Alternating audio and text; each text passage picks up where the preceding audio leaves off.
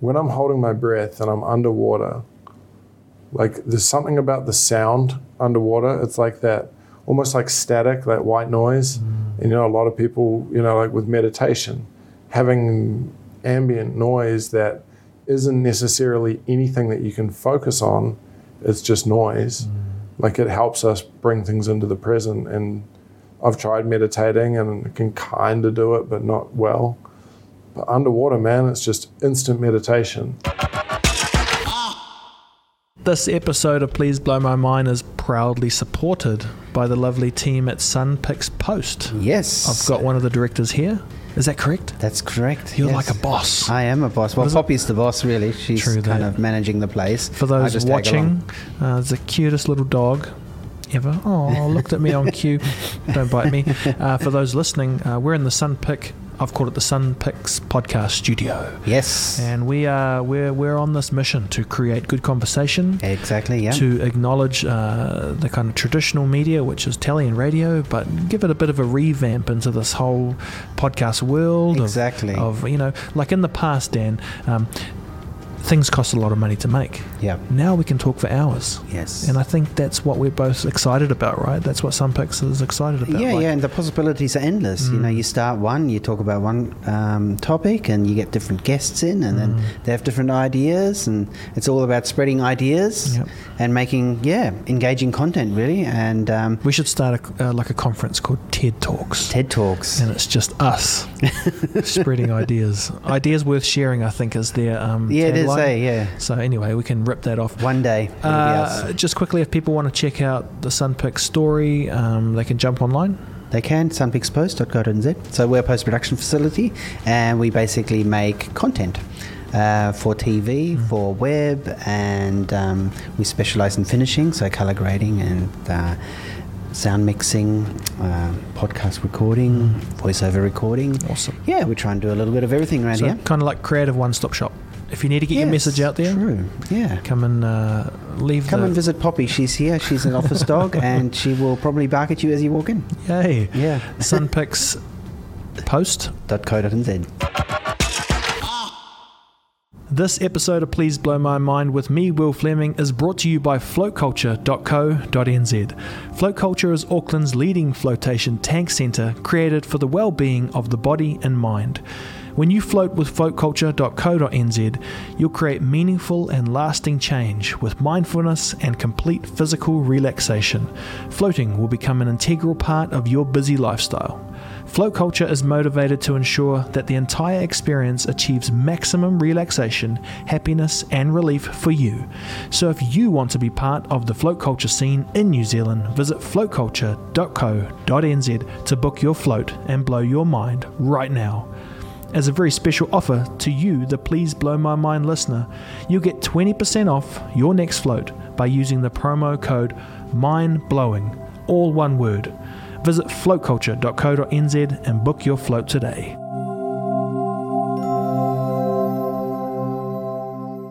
We live in a world that encourages us to remove ourselves from the human experience, whether it's looking at our phones too long, forgetting how to talk to someone face to face, or just straight up giving in and convincing ourselves that a chicken nugget is actual food. It's not food, it's violence. I don't know about you, but this freaks me out. So I've started a podcast, my antidote to this silliness. It's time to blow our minds. My name is Will Fleming. Welcome to my podcast, Please Blow My Mind. Brad, what's up, man? How are you? Good, thank you. Well, we just talked about asking people, how are you? So how are you? I'm doing well today, actually. Yeah, it's sort of one of the better days. They vary sometimes. Like just physically, my body will decide it's not going to play ball some days, and other days it feels fine. But generally, I guess the surface answer to that one is I'm good. Yeah. Yeah. You talked about I guess how your body chooses to react on a day.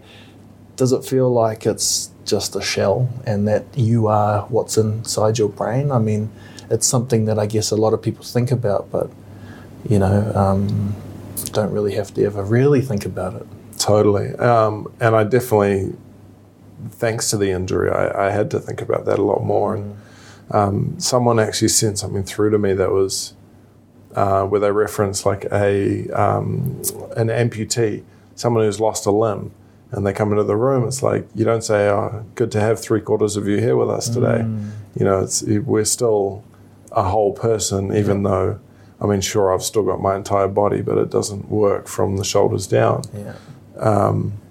So I did a lot of thinking on that, and I guess there's some really cool TED Talks and some people that I followed. Dr. Joe Dispenza is a really interesting one, and talks about, you know, the mind and things like that. But yeah, just kind of figuring out, like, you know, even I'm not my body, but, you know, and the brain that's in my head is just tissue and stuff. So I'm not even my brain. I'm like the electrical signals that are happening within it. But then there's these words and thoughts and everything going on, which almost are like sitting above the brain. And it's this trippy thing to go into, and it makes you wonder why it is like that. I spent ages thinking about that, you know, and I get it why people want to put things down to mystical and stories and all of that stuff. And I guess some ways it helps because to explain something, so you're not sitting there. But I do like I like that we don't know. I think it forces us to, you know, not... Well, to explore and see what other, you know, possible things we can come up with of what it really is that is going on. And I mean, we could talk for hours probably just on that. But. So just for like me, because you know what professional interviewers do is they research their guests, and I just kind of know the current version of you, the social media version, the one that's posting regularly, you know, talking about, I guess, a little bit what we're talking about, just how do you live in today? And I'm very fascinated with that. But like, what's that backstory, man? Like, so in my mind, it's like you're a wakeboarder, then you had this accident, and now you're you.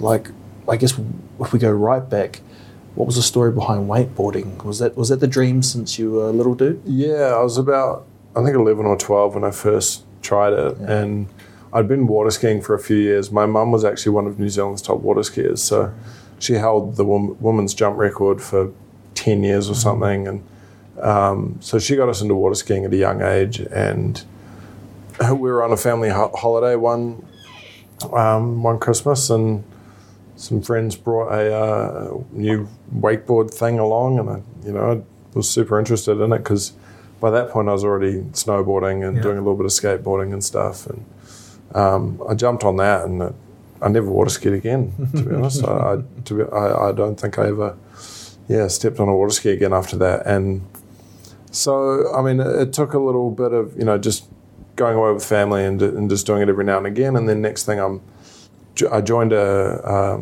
ski club here in Auckland. They used to hold a wakeboard club night. I think it was every Tuesday and Thursday, and met some dudes there who are now some of my best friends. True. And they were a bit older. They were, I think, 4 to 5 years older than me, and they'd been traveling and wakeboarding and coaching and stuff in the US and in England, and so they kind of opened my eyes to this, like, shit, you can travel with this, like you can make a living, you can become professional. And so I think from there, I was 16 when I dropped out of school. I left a year early. I just decided it wasn't for me. Do you remember it? Just like, nah, I'm not. Because, lots of parents put the pressure on their kids. They finish. Yeah, they did. I actually I went to Auckland Grammar to start off with, and then after my first year, I took a bit of a slide down the grammar slide. And I ended up, my parents sent me weekly boarding at King's. That's the worst thing for a grammar boy to get sent to King's. And I ended up getting in fights and stuff all year because, again, I'm coming in when everyone's formed all their groups, and, I'm coming from the rival school, and I ended up getting my nose broken by a 7th former toward the end of the year, and they've got this zero tolerance for bullying thing, and they kind of swept it under the rug. I got as much punishment as the guy who broke my nose. And, so my parents were like, oh, well, that's, and I didn't really, they thought it was going to pull me into line, this going to King's and, academically, and it didn't really. I mean, I was interested in some topics, but and they just kind of decided, well, that was a bit of a waste of money. I got my grandma jersey for Christmas under the tree, and I was stoked. So, went back to grandma, and then just by that point, into sixth form, I was like, I need to do something else. This isn't for me. I actually ended up going to Auckland Uni for a few months doing a sport and rec course, and I think it was about 3 weeks before my first semester exams, I got offered a job at a wakeboard camp in the US, and I was like, well, I can, I was kind of weighed it up. I was like, I can either get a piece of paper that says I can kind of sort of maybe coach any sport, or I could go into physio, or I could do this. It was a nothing paper. It's sort of just something that you start with. Or I can go and learn from the best coaches in the world and become, specialized in wakeboarding, which is what I was so passionate about. So, and how old were you then? 17 when I left. Packed my bags, went to Orlando for the summer, or the US summer, and that was the first of 21 summers in a row. And that was a different America, eh? That was an America that was seen by the world like movies, eh? A little bit. You know what I mean? It was, It was that kind of, it was still the land of dreams. Well, it was before all social media, where I think a lot of truth has come out since then, because there's less control on what's released around these places. And I saw, I love America. Like, I love the people. I love, the place, but it's one of these love-hate things. There are certain things I don't like about it as well. But at that point, I was just loving it. Like, I was living and breathing wakeboarding. And 21 summers. I was thinking about that when I heard you say it online. So that's just like go one place. So pretty much from New Zealand and Australia to the US, and so I'd go from Southern Hemisphere to Northern Hemisphere back and forth every year. And along that, almost like a corporation, you're trying to expand and grow. And I mean, that I've heard you talk about it, that kind of plays a part in eventually what happened. But I mean, man, that must have been so fun. Just like... Oh, it was. And I just, the reason I dove straight into it was because I was so passionate about it, and I'd always, been taught that you're supposed to pursue your passions. And even though my parents, they were supportive, but they were also very hesitant, wondering sort of how I was going to support myself and have a living. And but I was at the end of that first season, I won a world title. I think that gave them a bit of confidence in what I was doing. And but again, I really struggled with the sponsorship side of things, and a lot of that was timing. A lot of the funding was sort of moving. Like, they say the golden years of wakeboarding and professional wakeboarding was kind of the early 2000s, and I came in a bit late and kind of peaked right when the economy took a massive crash in 2008. And as much as I was kind of propelled into the limelight, and people knew my name, and I'd landed the 1080, which was one of the first in the world to do it, and all I was given was a pat on the back and sorry, we got no funding. And I guess it was before social as well, where you could kind of like raise these things in real time, eh? Or get advice from people in the DMs and like connect with people. Yeah, I think it was MySpace at that point was pretty much all that was out there. That's awesome. But I mean, it's changed the game, the whole social media thing. I mean, one of my best friends is a social influencer, and he's making a killing, like making way more money. Actually, I had this moment, which, I love the guy to bits, and everything he's doing, I'm super proud of him for. But there was this like jealousy that I had a couple of years ago, where I was, as a wakeboarder, I was sponsored by G-Shock, and I say sponsored in the very loose sense of the word. I got a few watches, and I was trying to get paid, but I never really got anything out of them. And then next thing, he got a deal with G-Shock to, what was it? I think he had to give them 4 photos, and he got $4,000 and like 8 watches or something. And it cut me so deep, because he's not a specialist in anything. Like, goes wakeboarding, goes surfing, does this and that. But I devoted my life to this, and even my injury came from that desire to earn and to get sponsorship and to be known, and I was pushing it so hard because I was so sick of not making a living. True. And so, you know, like it was at the point where I was just starting to like be noticed again, and you know, I just landed that trick that I crashed on, and I was going for it again to get it on film for this movie, and then so to me, like that was like sponsorship was a huge part of the reason for me doing that. As much as I loved pushing the sport, it was about trying to earn a living. Do you think we think today as sponsorship like followers? Like, It's changed. Was it like a validation, or was it just basically the nuts and bolts of trying to live? Yeah, it was the funding. I mean, like early on, it was like, oh yeah, I can put a sticker on my board and I look professional and I get free stuff. Yeah.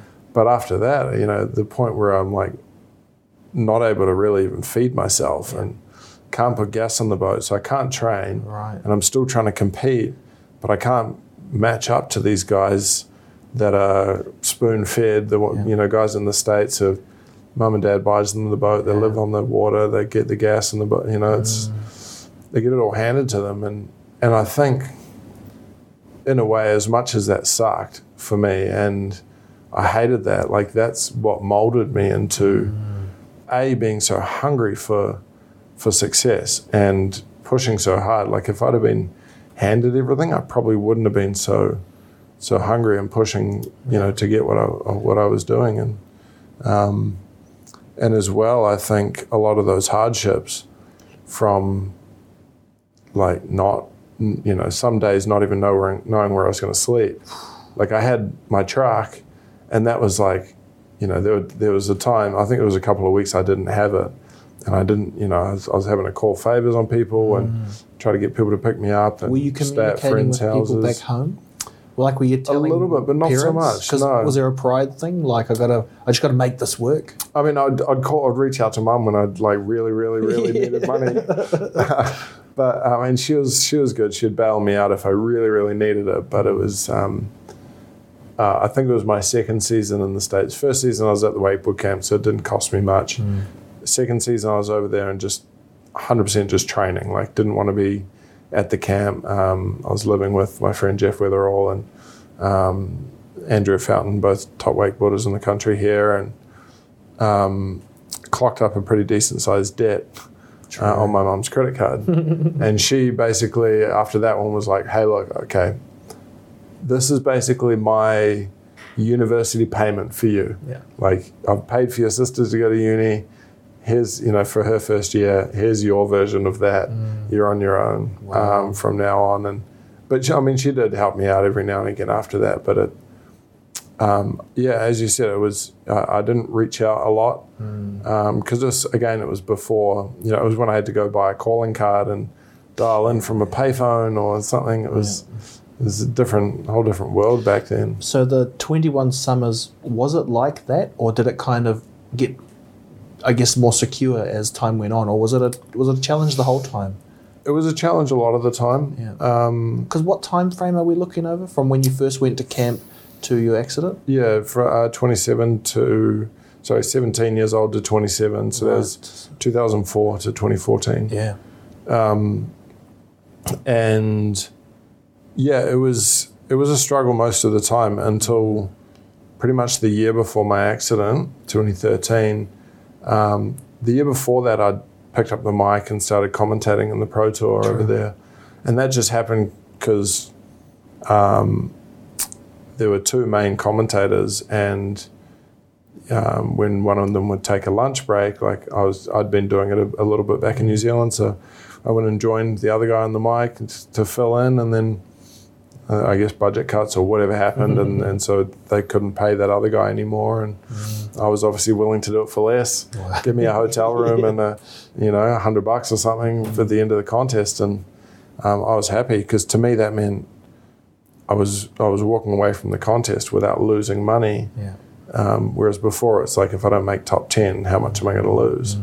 So even by doing that took the pressure off, just by having a bit of that cushion. Yeah, right. And So 2013 was when Lake Ronix came about. And straight away, I basically decided that I was going to live there and manage the place. This was before even getting there. And I arrived and got to work and just worked my ass off and just kind of had this work ethic that not a lot of the other guys, or actually no one else on the team really had. Well, you built that up, over those years of... Yeah, and because I'd always have to come back to New Zealand and work to pay off my debts. True. But also, a lot of these other guys, they had the money, the sponsorship, they had the house, the boat, everything there in Orlando. And to me, this meant not having to pay rent, not having to pay for riding or training. My only expense was food. And I was getting paid to be there. Like, it wasn't a lot, but that was when kind of the pressure came off in terms of the living situation over there. But I mean, it was still stressful the whole time. It was never easy. And the frustrating thing was, like, right when the injury happened was when kind of the stars were starting to align for me. Like, everything was, it was starting to fall into place. Yeah. Sponsorship was starting to come my way. Like, I was in negotiations with a couple of different companies that, I was about to start getting paid some money, and then the injury happened, and it was like, gone. Like, it was like Brad from before died at that point. Do you see it that way? That it's just a different you? In some ways, yeah. In a lot of ways,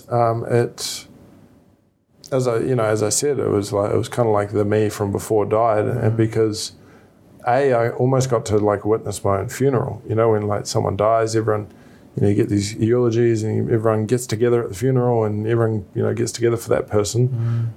People were doing that at fundraisers for me. I was getting these messages, and it was kind of like I got to witness that, and I'm super grateful to been able to get that sort of support and that sort of love come my way. And yeah, I think just a lot changed. I actually watched something the other day, and there was a quote in it that it grabbed me, and I think it was something about revealing your truth.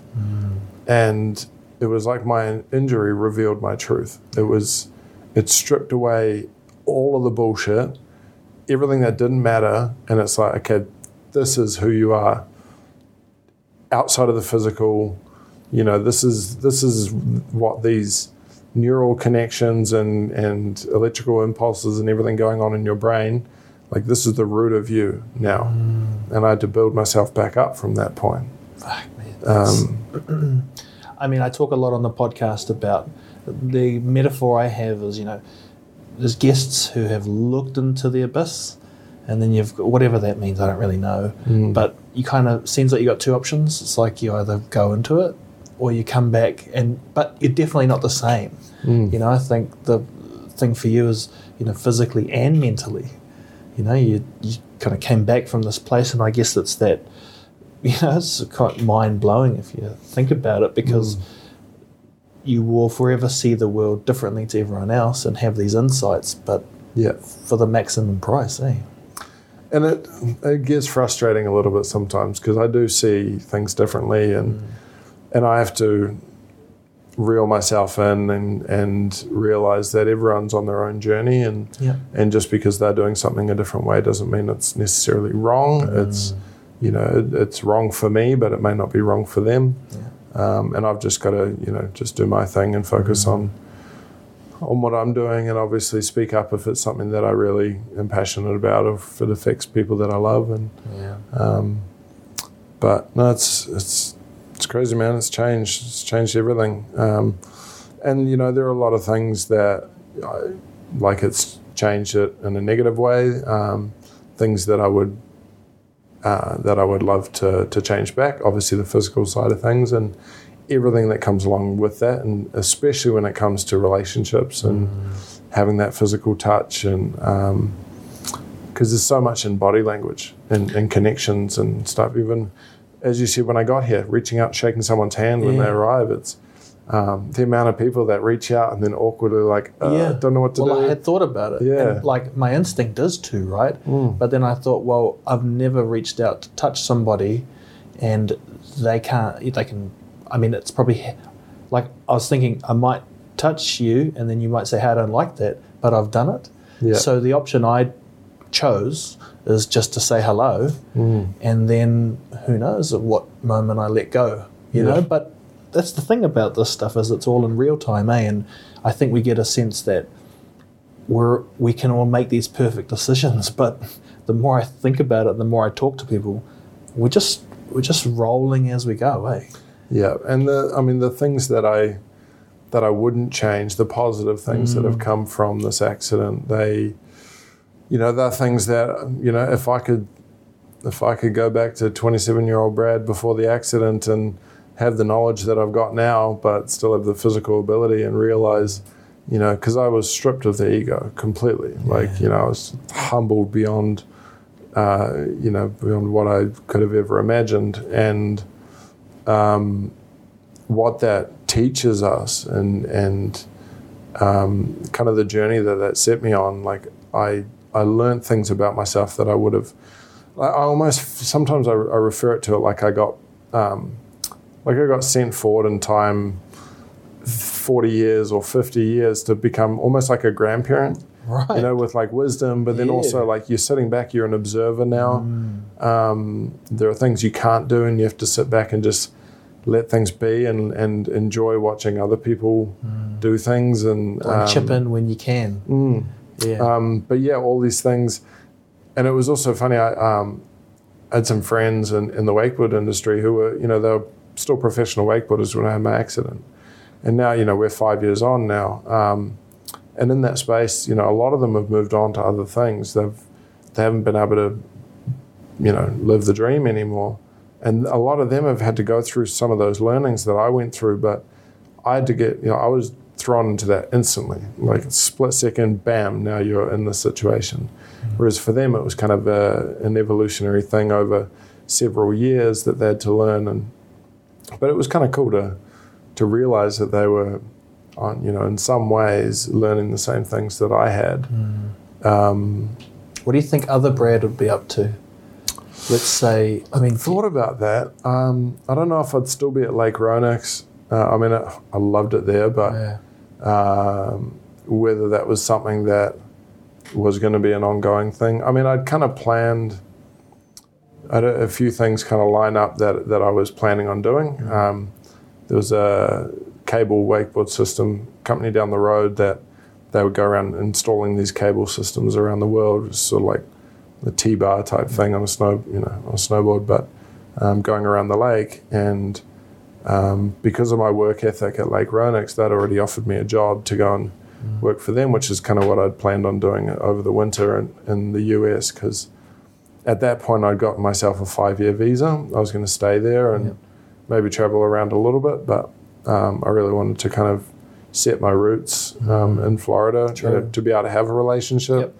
I'd been 10 years, 6 months here, 6 months there, and it was, I wouldn't say impossible to have a relationship like that, but I was also in the mindset, I was like, part of me was like, oh no, that's going to be too difficult. And the other part of me is like, I'm going to have some fun, travel around, be single. You're a superhero to people who see you, Dude, it was, I certainly lived the life, and there's something I'm enjoying talking about in my book at the moment. I'm writing my autobiography, and it's got to be a very honest telling of my life. I've got to really show how life was before my injury, so that people can really feel how things changed afterwards.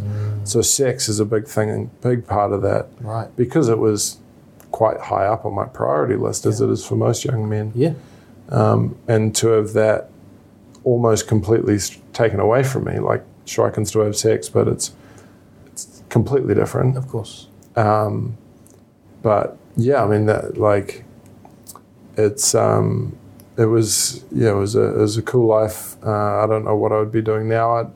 I'd like to say I'd probably still be over in the States. I'd probably be commentating, probably not competing anymore, maybe getting into more of a coaching role and maybe a bit more of a mentor in the Team Ronex. And but yeah, I'd like to think I'd still be living on site at Lake Ronex, and because I mean, the thing I love the most about that, and I guess it goes back to almost one of your first questions about, I guess, the mindset and, kind of how I got to where I am now. But I was living with no power, no running water. I mean, I had a small generator to run a light and charge my phone and run the air conditioning unit. But I was living in a trailer. Like, it was, for most people that would look at it, they would kind of turn their nose up and go, why would anyone want to live there? But if you turn the camera around and show the other direction of where it was I was living, I was like 30 steps away from a white sand beach with palm trees and tiki huts and 2 private lakes on a 210-acre private property that I was running. And I would bathe in the lake every morning, swim with the alligators, which is creepy because there were definitely alligators in the lake. Maybe other Brad would have been eaten by now. Who knows? Maybe this was my saving grace and I didn't get eaten by an alligator. Oh, it's just weird how we can even ponder stuff like that, eh? And this injury, threw me down that rabbit hole. Yeah. I went to every different possibility of not even just how life would be now, but even of my injury itself. How many different ways could I have changed things to have crashed differently, to have then not had this injury, or gone in face first and had a traumatic brain injury, or I could have died, or, but then after my accidents, I could have dated this girl or that girl. I could have a kid by now. Who knows? And that was something that really taught me a lot about presence, because living in the past like that, or in the unknown, I guess it's more of the, what would you call it? It's just not reality. The imagination can do cruel things too, eh? It can. And living in the past like that, going, oh, what if this happened or that, or looking at how good my life was before, it was depressing. And it, I truly, to my core, grieved and missed the person I was before. And so, and it's, I could imagine it being like a mother who had lost a child, sitting there grieving and missing that child, but I was still me, missing me. Whoa. And it's I had to just reel it in, and I had the help of this woman named Susie. She's a kinesiologist and she owns a Pilates studio, and I used to go there for knee surgery and shoulder surgery and back injuries and stuff that I would just mainly for conditioning. Yep.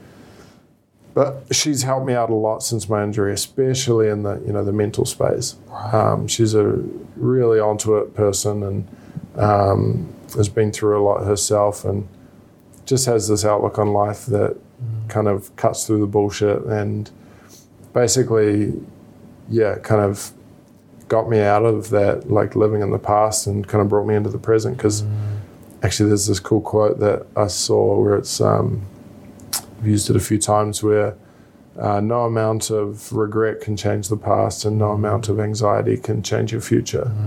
And I was getting anxiety because of worrying about the future, what's life going to be like, can I have kids, and if I do, can't even hold my own child, and what's that going to be like, what sort of girl's going to want me, and all this, what is my future going to be? And it just is such an anxious thought process to go through, and then they say depression lives in the past. So I had to reel that in. I had to, the present is such a powerful way to live, because it is the only truth. You mean right now? Right now, this is the only thing that's actually real. The past is gone. You can't do shit about that. Yeah. The future hasn't come. We don't know what that's going to be. So right now, and actually it's funny because right now, the absolute present is still in the past by like the fraction of a millisecond in the time it takes our brain to process what reality is.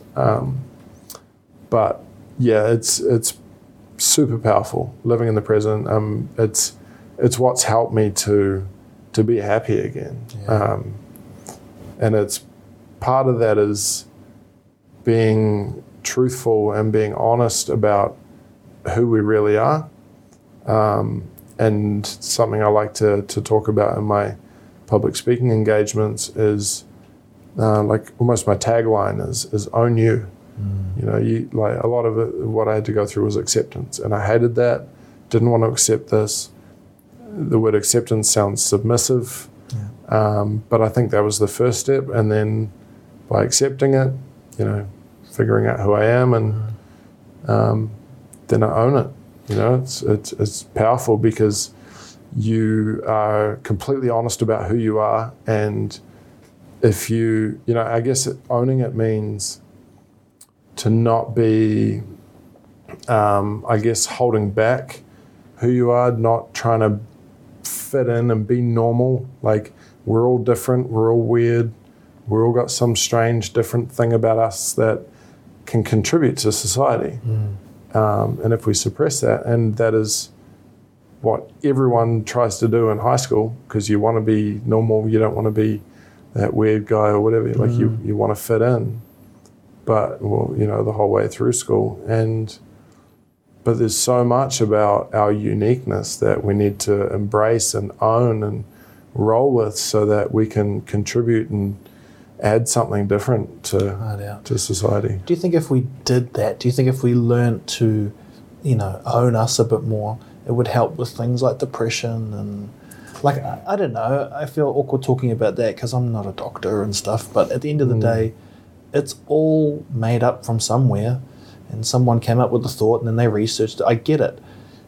But then I sometimes think we talk about things that don't really exist. You know, it's not a tumor you can take out of someone, depression. It's a conglomerate of ideas and thoughts and being trapped back there. And it's programming. It's like the wiring we've got in our brain, and we're programmed throughout life to have all these fears and to be kind of well, I mean, a lot of it comes down to like fitting in with society and stuff as well. But I guess because we're only born with two fears, I think, and one's like loud noises and the other's like the feeling of falling or something like that. I can't remember exactly, but everything else is made up. Everything's man-made. Everything's programmed into us. And that was another thing that Susie talked to me about, was that I had to rewire my brain because I'm not the same person anymore. And we all go through changes, you know, like having a child, like, and that's such a crazy, it's almost instantaneous, like a spinal cord injury, because when your partner's pregnant, like, okay, that's a shock, but you don't have a baby yet. You're still just two people. And as soon as the baby's out, it's like, oh my God, there's this new thing that I need to look after and take care, and it's not just me anymore. And we've got to adapt to that, and we've got to change, and we've got to rewire and as I said, adapt to these changes. Otherwise, if we continue living in the past or trying to think and our programming is still the way it used to be, then we're not going to work in the present moment. And I think, you know, going back to you're sort of asking about, would that have an effect on depression? I think it really would, because it did for me. I don't know about, I feel like there are different types of depression. Mine was something that I was thrown into in an instant, whereas other people's ones are developed over time through their upbringing and things that have happened in the past. But I think at the end of the day, whatever happened, to own it, to process it, to work through it in whatever ways we need to. Because if we deny it, if we don't own it, we deny it. And then that's letting whatever that thing is still fester inside us without addressing it. So by owning it, it means, you can work through it in whatever way is needed. Obviously, having help, having other people, without Susie, I probably wouldn't be where I am. Like, it's great to have help and try not to do these things on our own. But I think owning it's a process too. It's not, you can't just all of a sudden decide. It takes a bit of time to work up to that. But. So there's no like magic bullet. It's just, is it planting that seed and saying, because I'm trying to think, for someone listening or watching, and they're like, well, I want this shit I'm not happy with either. So, is it just about trying to say, hey, I'm not feeling, I don't really know what I'm saying. Like, what was that tip to yourself that Susie kind of helped you with that started down that path? I guess it's not one thing. It was a process. It was, she would come over and we'd just talk about whatever was needed to be talked about. I was suffering from things like feeling inadequate, just deeply, deeply inadequate, because I'd put so much importance on the physical me beforehand. And I felt like a burden. I felt guilty, like everyone who'd donated money, like my mum, just getting new grey hairs and stuff, like stressing about me, and the stress that I'd put her through, and my friends and people that were now having to change what they're doing, and change the way that they, are doing things when we're going out and having fun, and they're having a stress about me. So, I was super guilty for things like that, feeling like a burden. And so we'd work through all of these things. And sometimes, I'd say something to Susie and she'd just laugh. True. Because it was like, to her, and it was a laugh in a way to kind of make me understand that to her, that she'd, the way she viewed things, what I was putting so much importance on really had no meaning and no relevance. Like, when you look at it and what's actually real, it only had that importance because I was I'd created that. It's definitely a process. It's something that you need someone good to talk to, who's not only a good listener, but also someone who's got some real constructive feedback to be able to give back. And whether that's an actual psychologist or counselor or someone, it's got to be someone you connect with. And I guess it really is it is that process of kind of breaking down the demons and the belief systems. Because again, whatever that belief system that you've created, it becomes such a huge part of us that it's not something you can just switch off. So we do have to, we do have to work through it and take the time to understand it and then kind of, take the time to kind of move forward. But when you were wakeboarding, one of the things I'm fascinated to ask you is, this idea of flow. Were you in flow when you were doing that stuff? While I was riding, a lot of the time I would be. Still sometimes I'd be, there'd be stuff going on in my brain. Oh, what about this? What about that? Yeah. Whereas, I feel like that flow state is when there is no other thought apart from what it is that you're doing. I was focusing 100% on the task at hand, and it's the type of thing that I guess over time as well you build up to the ability. I had the ability in wakeboarding to just not have to really think. I was just acting instinctually or instinctively, and that's one of those things where the mind goes quiet. Like when you're doing something you're truly passionate about, but it's taking your entire focus. That was something that I really struggled to find. Afterwards, right. I even when you go for a run, like sure, you're still thinking about stuff, but it's kind of, it's getting those endorphins going and it's releasing pressure and anxiety and stress. I struggled to find that. I struggled to feel like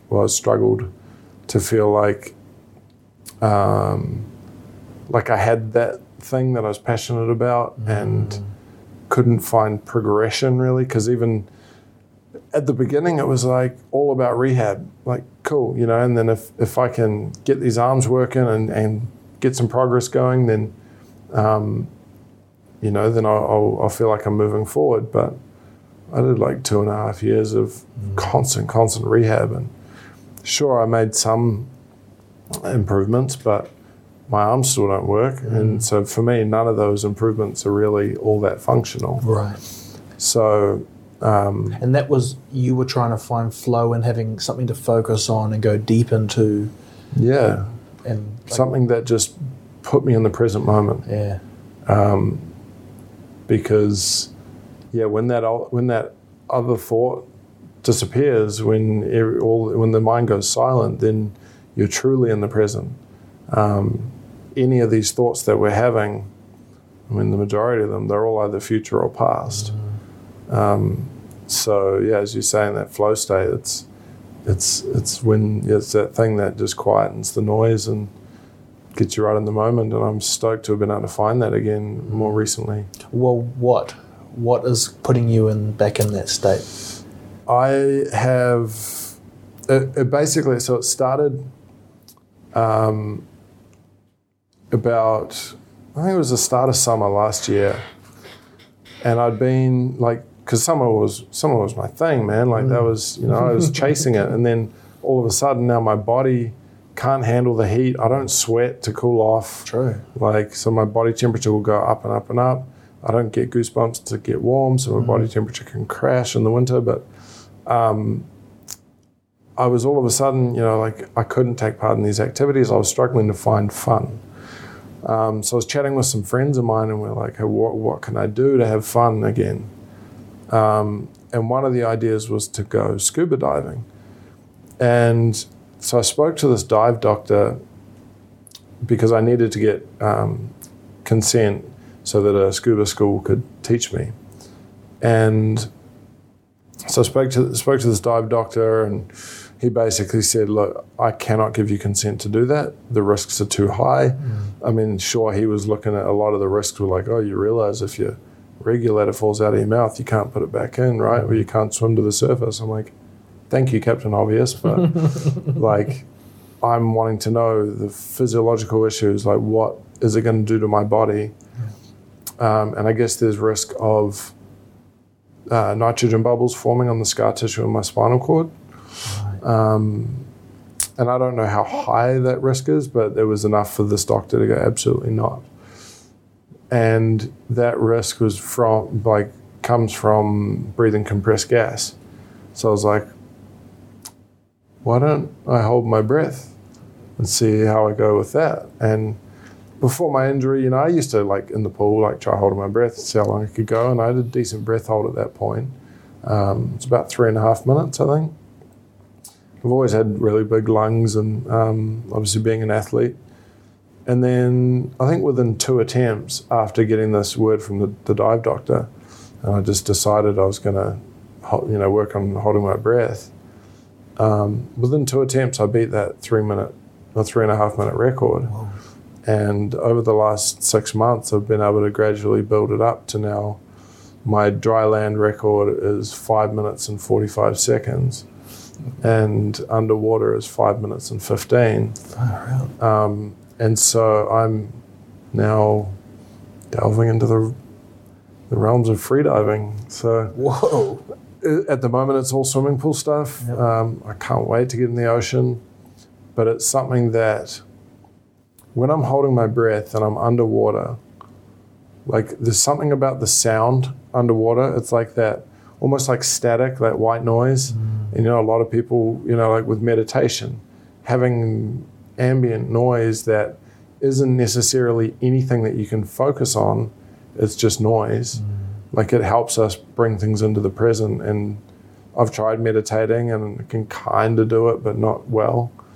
But underwater, man, it's just instant meditation. True. Like there isn't much thought going on at all, and being able to push myself in something again is just, it's funny. Like my friend is, she like after I go swimming, she's like refers to me as Pool Brad, who's like happy Brad again. So now there's like, it's almost like a reference point on, you know, she'll ask me, are you happy today? I'm like, oh, Pool Brad happy, you know, like, or I'm like really just stoked on life again. It's like the old me has come back out, like when I'm really, I guess, passionate about and excited and stoked on whatever I'm doing in that moment. And it's really cool to find that again and to be able to just, each time I push myself and I guess, I mean, wakeboarding wasn't super high risk, but injury, you could get injury. It wasn't necessarily a life or death thing until it got to the point where I was pushing it on the mega ramp. But yeah, I guess this is somewhat life or death. Well, I mean, it is. Yeah. You can drown. I mean, I could drown. I mean, sure, in a swimming pool, I'm only 3 or 4 meters down. They can pull me out and resuscitate me. It wouldn't be the first time. True. Not in the swimming pool since the accident, but I'm doing when I had my injury, I nearly had to be resuscitated 3 or 4 times in the ICU. They had to resuscitate me. My heart stopped while I was weaning off the ventilator. Really? My mum was in the room. Everyone, I was just sitting there and they're just gone. Like, do you have chats with your mum about that time for her? Sometimes, little bits. We've been chatting about it a bit more recently, just to get, to get some stuff that I don't remember for my book. But yeah, I know it was a pretty rough time for her. She had a diary that she wrote that I've read through, and I mean, you know, it's one of these things you can only imagine if you're a mother, and but yeah, and I know now, like with the freediving stuff, like she's stoked for me, but she's also like, what the hell? Like, really? I thought I had you back. Yeah, true. Well, yeah, that's the other side, right? She's probably spent way more time with you recently than the 21 back-to-backs, eh? Yeah, and I think, you know, she almost lost me, obviously, with when this happened, when the injury happened, and but I think for me as well, like if worst case scenario I were to die, like I'd much rather die doing something I love than sit around waiting to get old and go through this painful, slow, losing my memory, lose my mind sort of thing. Not that I want to die young, but I hear what you're saying.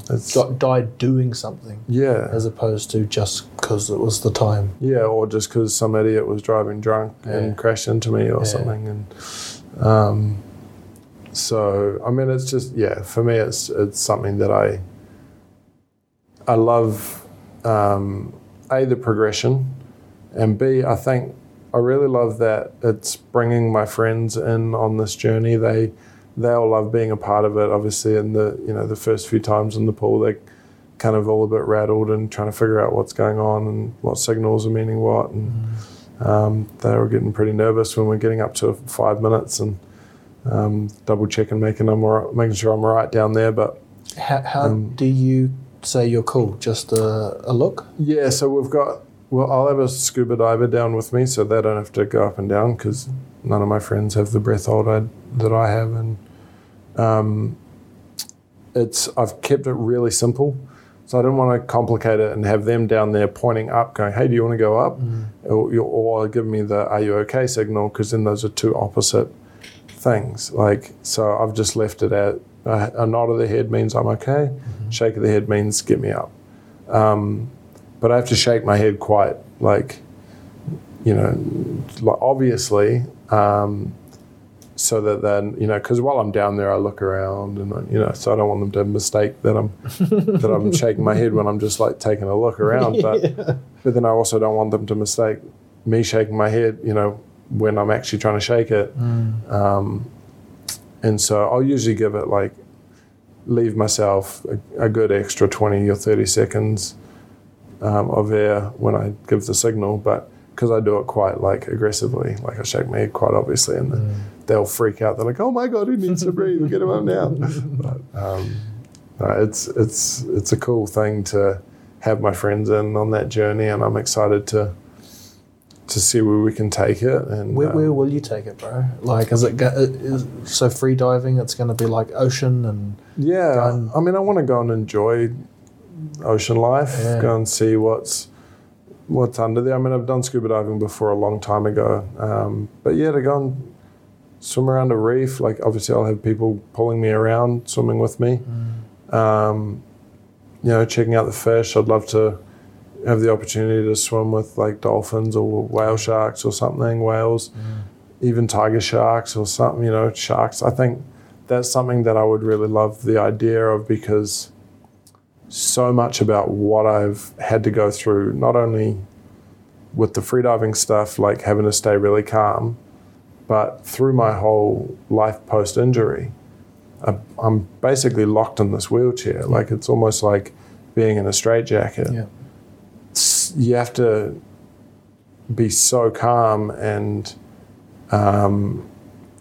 just kind of just be, I guess. It's the type of thing, if you were in a straitjacket, for the first couple of days, you'd be fighting non-stop, and then you'd start to get a bit worn out, and so you'd fight less and less and less. After 5 years, you'd probably be wandering around the streets, going shopping, whatever, like just living in it, because it becomes your everyday thing, and you have to just become so calm with that. Well, you said acceptance, but that's different, because you kind of gave it a negative connotation originally, like you were giving, but it's something different to giving up, It's accepting it, but not... I don't know if we have the right, if I can even articulate it. It doesn't mean, for me, it didn't mean that I'm accepting that I'm going to be in a wheelchair for the rest of my life, and that this paralysis is a lifelong, forever thing. It's accepting that this is where I am right now. And I can choose how I roll with that. But by accepting it, it kind of brings it right into the present, real truth of what's actually happening. And I feel like that allows us to move forward. Yeah. So, I'm sure plenty of people have asked about the moment you had your accident. The one, and I don't know if this is professional ask or not. I just ask, and you just, I don't know, yell at me if it's inappropriate, but did it hurt? Not really. There wasn't much. The most painful part was when they put the neck brace on me. So when the first responders got there, so I'd already been dragged to shore and was pulled up on the beach, and it was kind of this burning feeling in my neck. It wasn't overly painful, just kind of like this really warm burning sensation. Wow. Everything through my body was just, there wasn't anything. And that changed actually, so now it's more of a nerve pain, like almost pins and needles through my whole body constantly. So you still get pain? Always, yeah. So it's a constant thing.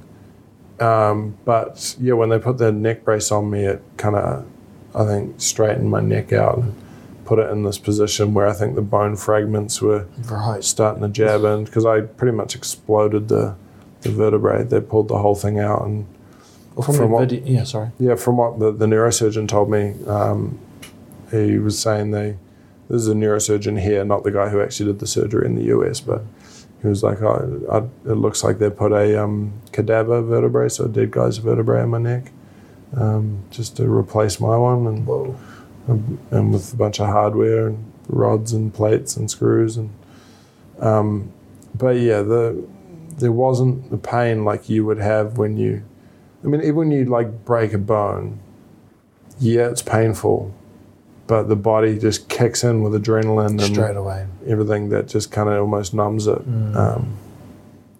So Yeah, man. Yeah. I guess I was kind of lucky in a way not to have felt something like that. But. Yeah. I mean, do you kind of, you're piecing all these parts back together. I guess there's video footage, there's your actual experience, there's what other people saw and have told you. Have you kind of put together a kind of narrative in your head of how that all went? And I guess, does it play back, or are you just kind of learning to say, that's that, and I'll talk about it when needed, but it's not on constant replay? Yeah, it's definitely it's something that I watch the footage enough to the point where it doesn't suck to watch anymore as much. I've spoken to friends and spoken to family and people and found out their angles on it all, and that was a lot of it was for research for my book. But it's not something that sits with me anymore. It's my past. It's something that's happened, and that's what I love actually about this process with writing the book. The publisher I've signed with, they asked if I wanted a ghostwriter, like to have someone sit with me and write the whole thing, and I was like, no, that kind of defeats the point. Like, it's such a cathartic experience to sit there, and even though I'm holding a mouth stick in my mouth and tapping away at a screen, one button at a time, it's getting it out, and it's kind of, as I said, a cathartic experience. It's almost healing in a way, to be able to go through everything that happened and to get it out, get it down, and it's almost like something I can move on from after that. I heard you, and I mean, we talked briefly about it on another interview, and I think they were asking you about God and stuff, and I think you said something like if it's real, he's a bit of a dick for organising that. Yeah. But I mean, do you have do you think things happen for a reason, or is it a little bit of randomness mixed with just this inbuilt humanity that we have? Because, when you talk, it sounds like it's more than just monkeys rolling around. You know what I mean? Like, it feels like there's this deeper part, and I understand that tension people have with trying to think it. Like, that's why we love Aliens, and because we want to feel like why do I even cry? And I want to understand that. And if we didn't need to, because sometimes we act like it's all meaningless, but we have all of these inbuilt things, and it just kind of maybe keen to pick your brains about just this wider picture. Well, I had a lot of people after the accident saying, praying for me, and this is all God's plan, and that's where I said, like in that quote, is that if this is God's plan, then he's a dick. Like, for someone to plan for me to be, for everything that I wanted in life, everything I'd worked for almost my whole life, to be taken away. Like, and people could look back now and go, oh, well, look what you're doing. You're speaking at schools, you're motivating people, you're doing this and that, and blah, blah, blah. Like, it was all part of his plan. I'm like, to me, and they say everything happens for a reason. To me, everything happens, and then we find a reason. We have the choice, we have the option. I could have quite easily sat back and done absolutely nothing after my injury.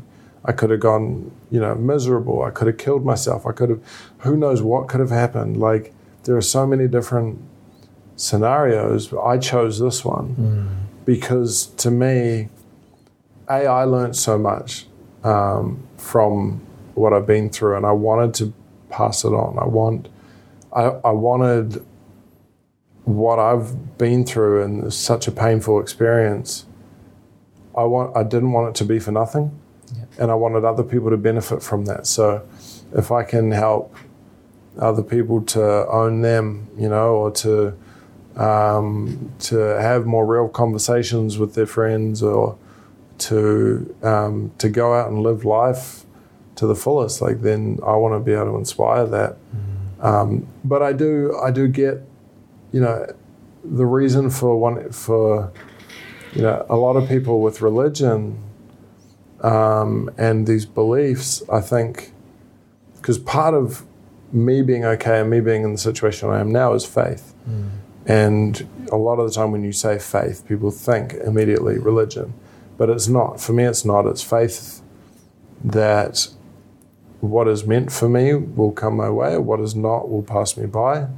Things that, like 2 weeks ago, I was searching for, or maybe 3 weeks ago, I was searching for producers and directors for my documentary, and I thought I had one locked in, and then it all fell through, and I was like gutted. And then a week later, I found someone better. You know, it's someone that feels like the right fit, and fingers crossed that, metaphorically, that goes through. And but I feel like it's all meant to. I've got to have faith that everything is meant to happen as it's supposed to be, and it is a freeing thing to have faith. To put, like, I've got this balance between responsibility and faith. So it's my responsibility to work for what I want, but I've also got to have faith that the things that are meant for me will come my way. I like to take responsibility for the things that have happened in my life, because if I don't, then I'm taking on a victim mentality. Yeah. And I fucking hate a victim mentality. Yeah. I think it's just a shitty way to live, where you're blaming everyone else for your problems. By owning it, by taking responsibility, it means that it gives us the power over a lot of those things. Yeah. But to balance that with faith, and having faith that, having faith in the process, having faith in myself, that I know my limits when I'm holding my breath, having faith in my friends around me to get me up in time, and because otherwise it's just stressful, man. Yeah. It's such a freeing, relaxing thing. So I get people wanting to have faith in a God or in something else, because it takes a lot of the pressure off.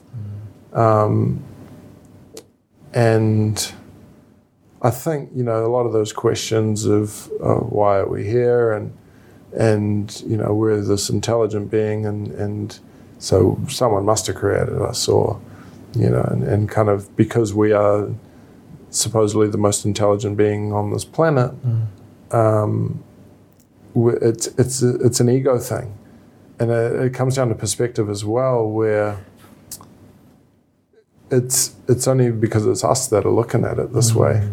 Like, if you zoom right in, then reality is bacteria. If we're in our perspective, then reality is us and everything around us. If we zoom right out to another galaxy, we're nothing. We're just a speck of dust. Like, we've got no relevance to anything. So a lot of it comes down to perspective, and for as you're saying, a lot of us are just trying to search for meaning, because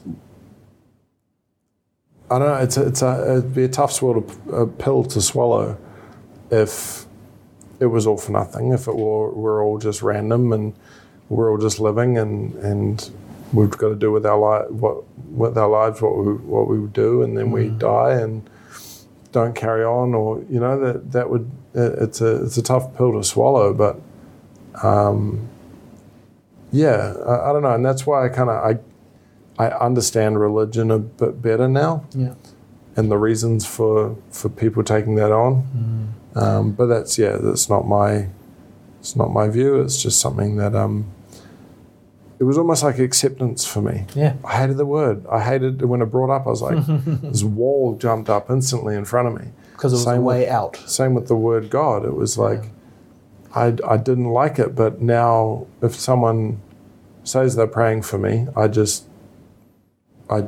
translate it in my mind to, now they're sending me good vibes. Correct. Or if they say the word God, then to me that just means like our inner love, our that thing within us that drives us. Yeah.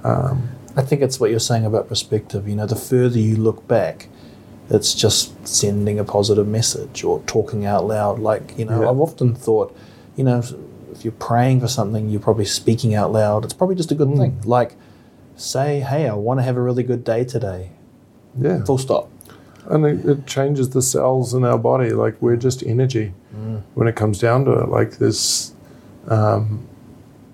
this connection in energy, and it's been proven through some studies and stuff. I can't think of the ones right now, but yeah, like just having that, like giving yourself positive affirmations in the morning can have a positive effect, and because it just changes the cell vibration in a different way, and there are so many different ways to do that, and it's just, yeah, it comes down to energy. And I think, like, my girlfriend, when I had my accident at the time, we were only together from when I hurt myself till when I came back to New Zealand. It was kind of a weird scenario, but she used to like get super upset because she thought that the fact that I wasn't religious meant that I was denying these prayers that people were sending my way, thousands of people. And it wasn't that I was denying them, it was just I had a different belief. But I still appreciated the love that was coming from that and where that came from. Yeah. I'm picking up that there's, at the surface level, these things you're talking about can be interpreted the wrong way, but it's like what you're talking about, acceptance, that means something to what we think it would mean. And I guess I like that you really did time travel, bro. You're like a super old dude who's been to the Matrix and come back and all of these things. Well, the question I ask every guest, and I don't dare imagine, but I ask every guest, do you have a mind-blowing moment? And I'm trying to stop myself saying it was your accident, but do you have a moment in life which you can share which has kind of like, I guess, changed your perspective on the way you see the world? I have one moment that it was sort of a moment of realization that came from a couple of different moments. So the first one was when I was in the spinal unit in the US. And so my level of injury is C4. It means I can shrug my shoulders. I don't have bicep function, so it means I can't move my arms. One level down at C5 gives you bicep, means you can move your arms, gives you some sort of functional ability. And I was so jealous of these people with C5 level injuries. But I would have never been jealous of someone like that in my life before my injury. And that on its own was like, okay, hang on, what's going on here? And then when I was back in New Zealand and I got to it was the second place I was in back here, the Laura Ferguson Rehab Centre, and I met this dude. He was similar age to me, but he'd gone through medical misadventure, C2 level injury. So basically, he could move his facial muscles. He drove his wheelchair using his chin control. Was constantly on a ventilator, had a nurse by his side at all times. He actually ended up passing away about a year later. But after meeting that guy, I was like, oh my God, I'm so grateful for my C4 level injury. And it wasn't even immediately, it was a bit later that I was like, hang on, nothing has changed for me. Like, my situation is exactly the same. I'm looking at someone over here going, I'm grateful. I'm looking over here and I'm ungrateful. Well, why? What's the difference? What does this mean? And it was one of these things where it kind of, it taught me that we have the power over our own happiness. And I was letting my happiness be controlled by comparisons, which so many of us do, especially now with social media. We're comparing ourselves to something that's not even real. It's the highlight reel of someone's life. Whereas, I mean, in my comparison, I was comparing myself to what I would see of that person. But, and even that's not real. The outer shell of someone that we see walking along and the person we meet, that's not 100% their truth. That's some of it. If we saw the skeletons in their closet and their dirty laundry and stuff, well, maybe we wouldn't exchange our life for theirs. When a lot of the time we may look at what they've got and be jealous. So I think, that got me really looking into the way the brain works, and that's where Dr. Joe Dispenza, some of his stuff really kind of sunk in, where it's this thing called metacognition, which is our ability to understand the way we think and the way our brains respond to something that's happened. So, me meeting that one person made me feel ungrateful. Well, why did that make me feel ungrateful? So I'm now looking at these exterior things as they enter my brain and understanding the effect it has on me. And then I started doing that with everything, with all these emotions and anxieties and stresses. And anytime I would be upset or, have this different emotion would come up, I would sit with it and I would understand it. Because, to be honest, I don't think there are any bad emotions. People talk about bad emotions and even anger as being bad. Anger is not bad. It's the way we react, the way we act in anger. That can be bad. So, A, sitting with these emotions, and then B, understanding where they come from. So allow them to run their course. They're there for a reason. But then I started looking at going, okay, what is the reason for that? Does it serve me in a positive way? And that's where I began to be able to gain control of my happiness by pretty much putting a filter up at the gate. When these thoughts and things would come in, and I would realize that it was starting to cause a reaction in me. And every time I went through it, different thing, I'd get better and better at understanding it. And as it would come in, I go, okay, well, either I need to feel this for a reason, or it's not going to serve me at all. So now that I understand it and how it works, I can just send it on its way and not let it in. Nice. And so that was mind-blowing for me, the fact that, I guess the mind-blowing moment was ungrateful versus grateful when there was no change in me, and going and realizing that I was basing my happiness on other people. So yeah, and I think that comes down to, a lot of what I say about owning it, man. Like that's just, we're ourselves. We can't be someone else. Sure, we can improve ourselves and work on, and I think mental improvement is something that's overlooked a lot. A lot of people go to the gym and work on their physical selves, but we don't work on our mental selves a lot, because what was it I saw yesterday? Someone said, we're not a body with a spirit living in it. We're a spirit living in a body. And that spirit is it's all the neural connections and everything going on. It's the thing that makes us us, and we need to work on that and understand it and learn to love it. And kind of moving away from the ego. Yeah, I just, it's all sinking in, man. And it's at moments like these, I forget that I'm interviewing you, because I'm like, yes, that makes sense. And I wish more people could speak like this. And I feel like we want to. Maybe we're just not given permission all the time, like you can't speak out of turn, or you don't know what you're talking about. And it's like, well, end of the day, like you say, we're just that spirit trying to work our way through this meat sack. And that's an interesting thing to ponder. You're on some journey, bro. And it's like, I don't want to even talk like it is really, it's still going, eh? So next time we catch up, you will have done all these different things. And like we didn't touch on your 100 days of standing and all of these things, but I kind of encourage people to jump over to your Instagram. That's your main place to hang online? Yeah, Instagram. I got like a Facebook recovery page, Brad Smaler's Recovery. But yeah, I'm getting close to the end of that 100 days of standing. That's as much about habit forming as it is about the actual standing. It's just about doing something and forcing myself to do it and repeat.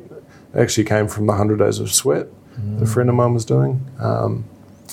And yeah, it was just something I decided I was going to do. And even if I don't do it every single day, I'm going to do the 100 days, 100 standing days, and form better habits. And again, that's another thing, like understanding how the brain works, habit forming, man. Like we can change what we do, how we think, how we act. It's just through building better habits.